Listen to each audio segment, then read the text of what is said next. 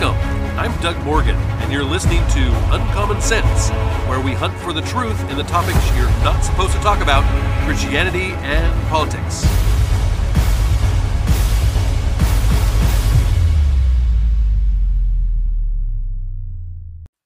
I like to think that I understand how the liberal mind thinks.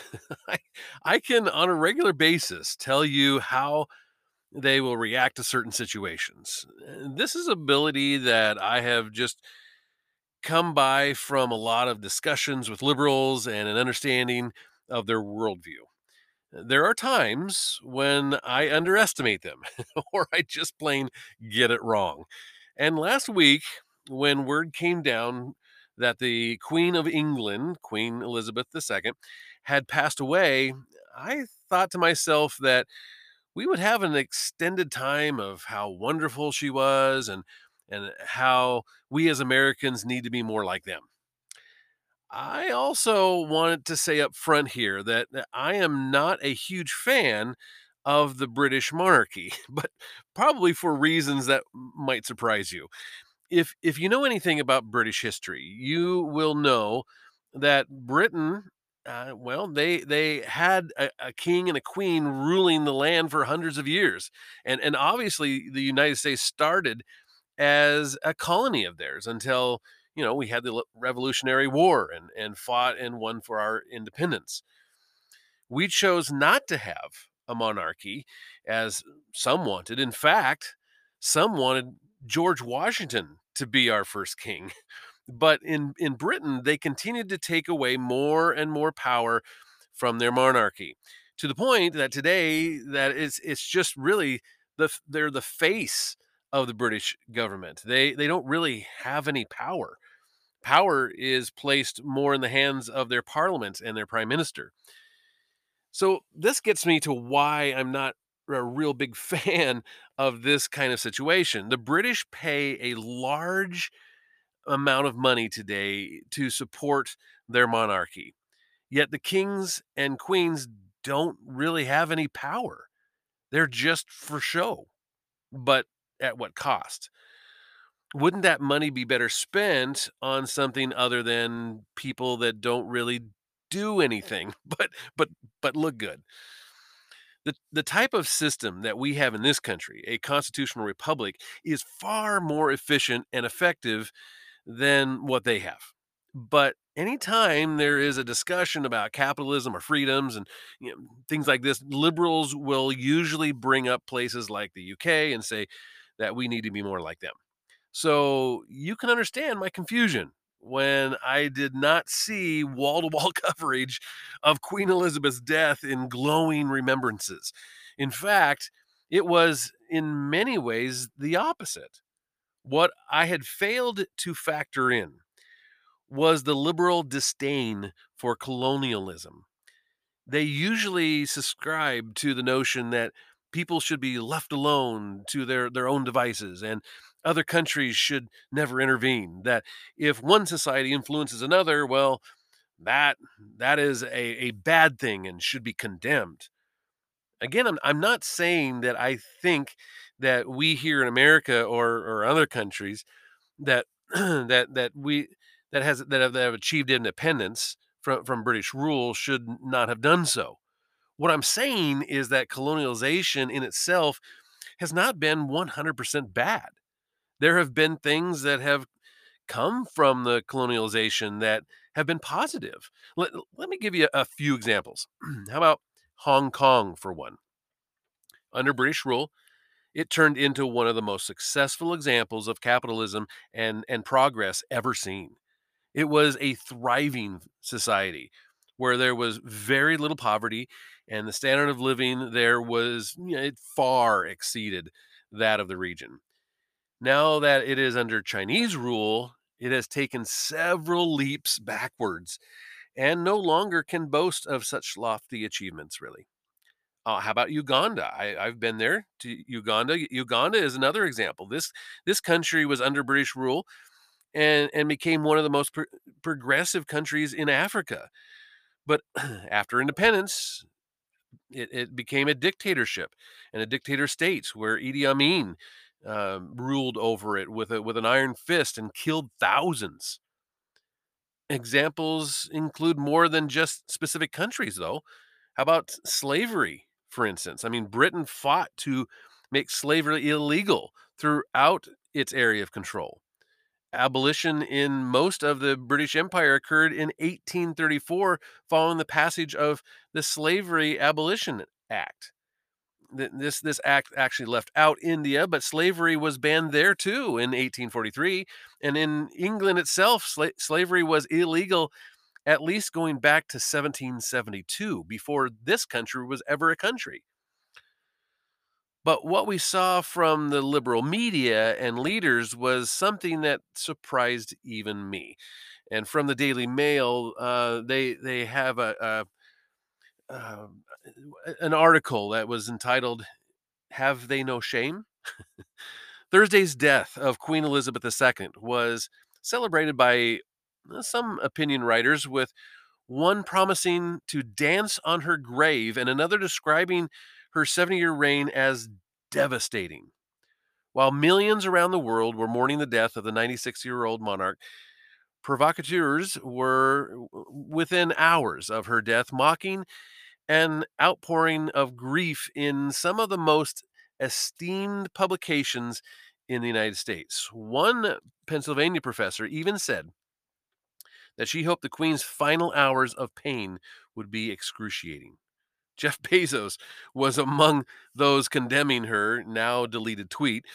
The ridicule of her reign was led by this gal. Her name is Tarika Love, and she's a senior newsletter writer for the New York Magazine.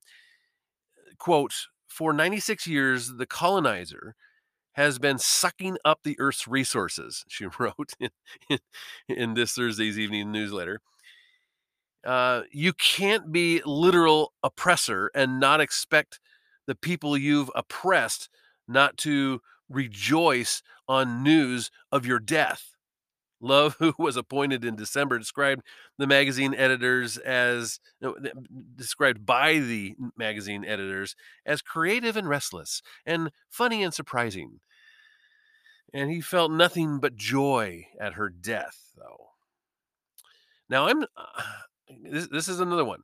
Quote, "Now I'm supposed to be quiet, or better yet, actually mourn what was a barely breathing glad force flex trash bag. Please, no. I just want to remind you that in the rest of the world, and I mean actually world, most will be celebrating today." There's another one. "We all have our methods of mourning friends. Doing the electric slide on a colonizer's grave just happens to be mine." Love knew that their views on the party dinner party newsletter would be provocative. They even wrote that they wanted you to go to the Twitter and read them.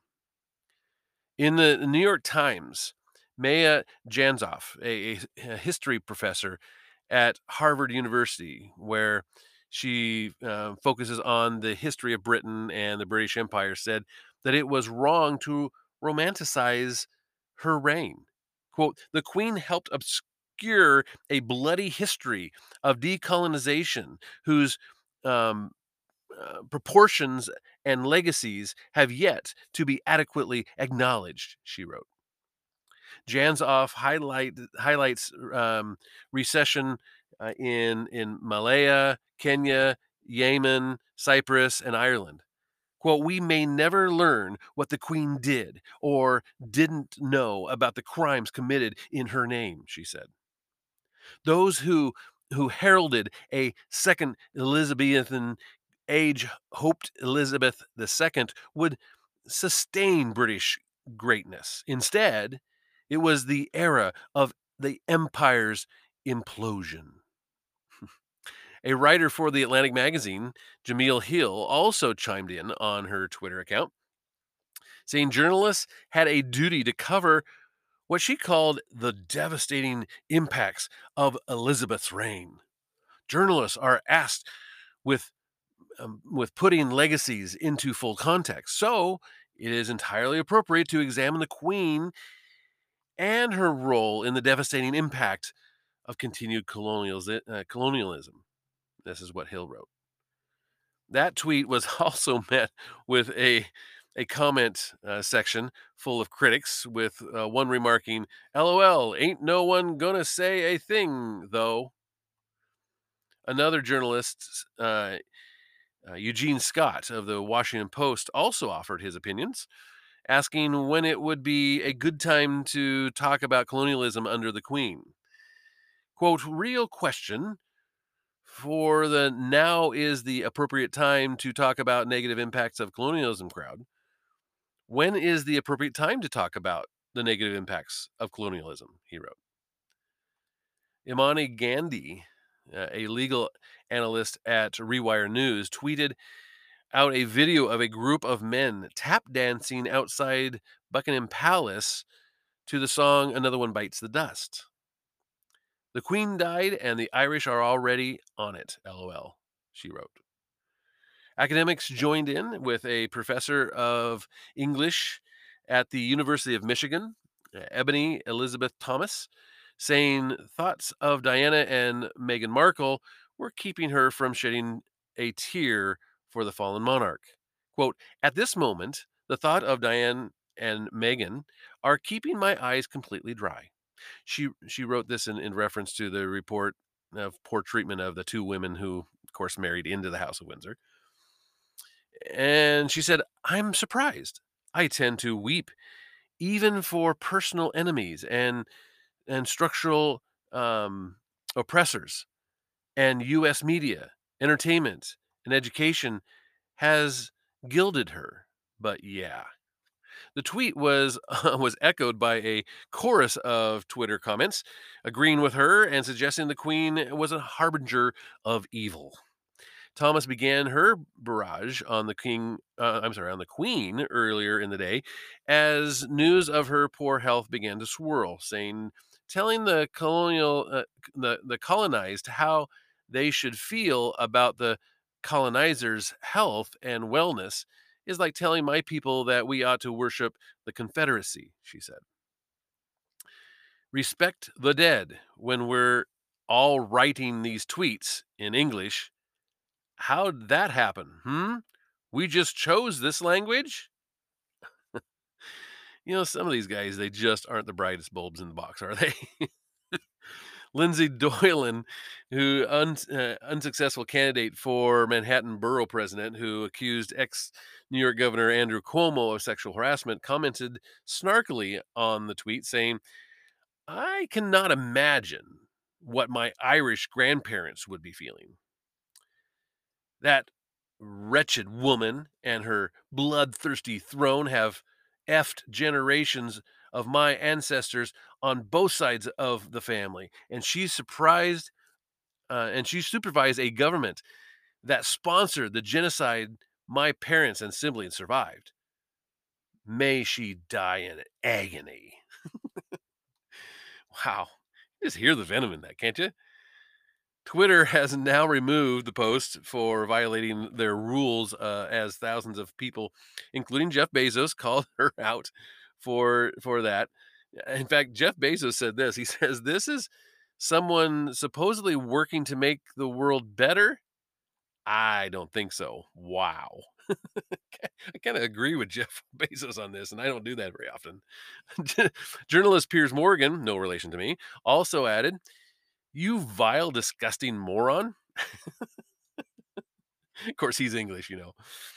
One horrified user said, "Don't expect that of you, but do expect common decency, respect for such a loss. If you cannot give that at this time, you are a disgusting human being." Another added, "You are just so uncouth and mannerless. You speak of someone who's just passed away with such vile and disdained comment." The anti racist professor has faced allegations of racism in the past for the words that she has used online. And in one instance, the Foundational Black American organization created a petition to get her removed from Carnegie Mellon University. Anya, who claims to be an expert in diversity, equity, and inclusion, was called out for using an ethnic slur, which means cotton pickers or wild animals. The petition to get her fired garnered nearly 800 signatures, and it read, Dr. Yu Anaya cannot be allowed to use the platform of Carnegie Mellon University Department of Modern Languages to further promote systemic racism through the blatant use of ethnic slurs on social media when referring to foundational Black Americans. Quote, this is a step backward in our fight to destroy systemic racism and discrimination for all people if institutions allow professors to become comfortable with using language as a weapon against people of color by people of color. And also, society must hold all people accountable equally. And we call on Carnegie Mellon University to take action against this type of egregious behavior to protect the reputation and integrity of the higher learning institution. But really, the criticism was not just in the form of a few tweets or Facebook posts or whatever. Listen to this from Teen Vogue and Lexi McMenamin. She wrote an article entitled "Celebrating Queen Elizabeth II's Death Isn't Disrespectful, Colonialism Is." So this ought to be interesting. It says, following the death of Queen Elizabeth II, the United Kingdom's longest reigning monarch, Twitter had a field day. As for me, a member of the Irish diaspora, those politics were developed by learning about Ireland's centuries of resistance to British colonialism. I had the dancing crabs queued for this news. Unsurprisingly, the celebration of someone's death, a mother, a grandmother, or a great grandmother, and a fan of corgis, was called disrespectful by those who wanted to make the day one of mourning. No matter the pomp and circumstance of the royal family, I've never had a warm or fuzzy relationship to the figurehead of the British Empire. The legacy of British colonialism is everywhere. I would not be an American today if my grandma hadn't left Ireland, and she wouldn't have left Ireland if my dad could have gotten a job there, or if they felt safe to continue living in Belfast without the threat of over policing and discrimination, all of which are modern byproducts of Ireland being British's first colony. I also wouldn't be an American if the British hadn't established America with its history of genocide and displacement and anti blackness and slavery, and yet another colony. And I'm not the only one who feels this way, she says. Despite all of the pearl clutching, it's not like all of the UK actually wants the monarchy. A 2021 poll found that 41% of young Britons were in favor of ending the monarchy and having an elected head of state. While the BBC was doing man on the street interviews the day that the Queen passed, one British woman cited, quote, British colonial history and shady situations like Prince Andrew. I don't even have the word count to get into that bit to explain why she really didn't care that the Queen had died. Countless defensive takes poured onto Twitter, excusing the Queen's decisions and downplaying her agency throughout the 20th century into the 21st. Some of the some as the musician Liz Phair jumped to the Queen's defense on the basis of her gender, arguing that being a woman in a long line of men within the monarchy differentiated her and entitled her to respect. American icon Paris Hilton, if you can call her icon, called the Queen the original girl boss. This is true insofar as we conceive that as a woman who represents the same system and institutions that hold black women and gender marginalized people across the globe, thus adopting the power of the oppressor.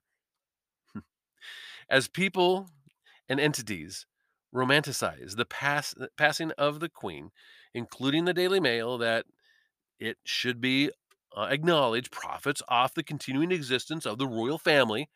Others listed the billions of dollars in jewels the royal family essentially stole from countries like India and South Africa, and countries that now suffer the outcomes of decades of plunder. I bet this gal's a real winner at parties, right?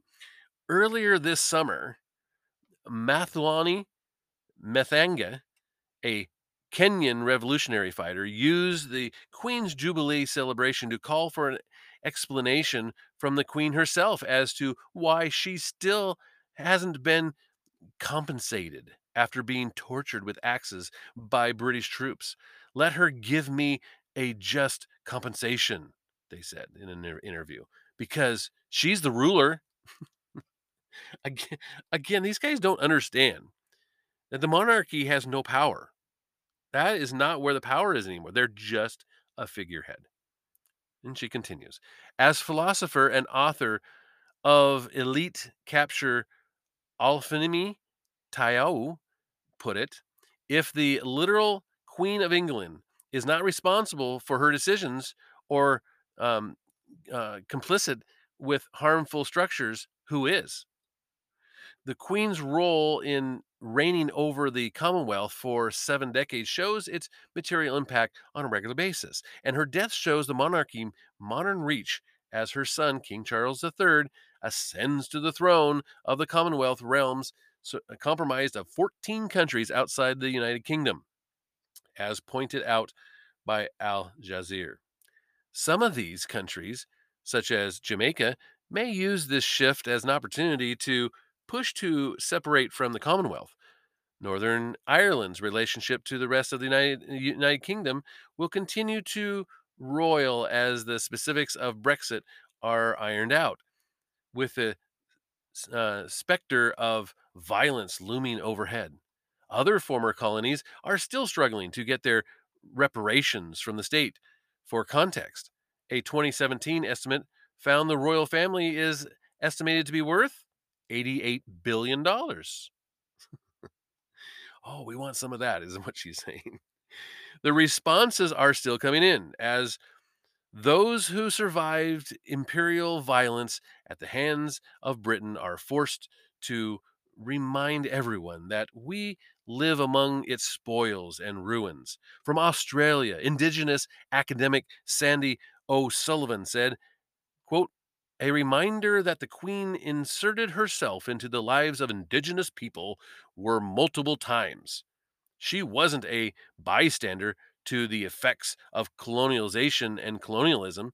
Did you know Australia was founded as a penal colony, and many Irish were transported there while the British were displacing the Aborigines of Australia? Academics have spent years attempting to tally the impact of British colonialism from South Africa to India, and conservative estimates of deaths still end up in the millions. It's not a great look when a quick Google search pops up the headlines: five of the worst atrocities carried out by the English Empire, unquote. Yeah, you don't think Google does that on purpose? Anyway, in honor of my people, I'll end up. I'll end up this where we started, back in Ireland, and with the revolutionary James Connolly in 1910 regarding the visit of then King George V. He penned, quote, monarchy is a survival of the tyranny imposed by the hand of greed and treachery upon the human race in the darkest and most ignorant days of our history. We will not blame him for the crimes of his ancestors if he relinquishes the royal rights of his ancestors, but as long as he claims their rights by virtue of descent, then the virtue of descent he must shoulder responsibility of their crimes. How can you respect something whose existence is disrespectful to you? But perhaps the framework wasn't right in the first place. It was about celebration. The resistance will outlive colonialism and the British Empire. just as we've been doing all along. Let me continue. Let me just kind of conclude from that article, which I could go on for days about how bad it is. But let me conclude with an article from Hoover.org. It says, "What does all of this mean for economic growth today? There are persistent differences in economic growth across the countries of the world, but many of the most successful ones are former members of the British Empire. This is no coincidence. At the time the English was that English was establishing its empire across the globe, it was the most successful economy in the world and the greatest military power. The institutions underlying economic growth, securing property rights and rule of law, contract enforcement, active markets, were in place in Britain. The colonies offered a laboratory to further uh, improve, especially in terms of demarcation of land rights. Several conclusions can be drawn from the historical experience. One is that there are advantages to having been a British colony because of the beneficial institutions that could be transplanted from England. Second, the transplanting of institutions required some of the central control, but at the same time, flexibility to local conditions. And third, to this day, the effects of those institutions persist. Once in place, they have long lasting implications from the country's patterns and levels of economic growth. Fortunately, for the inhabitants of most of the former British Empire, even those in tropical countries, institutions that promoted growth were adopted in some cases over 200 years ago, and their advantages still remain. So if you were to ask me if we should have, you know, liberated ourselves from Great Britain by way of the Revolutionary War, I would say absolutely yes, of course. If you were to ask me if British colonialism was a negative thing, I would say not every time. I mean, we see time after time after time these areas that were under, British control and rule, it didn't turn out negatively until they actually were on their own. And areas that weren't under British control did not have the same advantages that those areas that were have today. If you were to ask me, should we mourn the passing of Queen Elizabeth II? I would say yes, of course. And let me read you a quote of hers that she gave just a couple years ago. It says, quote, "While COVID again means we can't celebrate quite as we may have wished, we can still enjoy the many happy traditions, be it the singing of carols, as long as the tune is well known, um, decorating the tree, giving and receiving presents, or watching a favorite film where we already know the ending. It's no surprise that families so often treasure their Christmas routines. We see our own children and their families embrace the roles, traditions, and values that mean so much to us. As these are passed from one generation to the next, sometimes being updated for changing times, I see it in my own family, and it is a source of great happiness. The Bible tells how a star appeared in the sky, its light guiding the shepherds and wise men to the scene of Jesus' birth.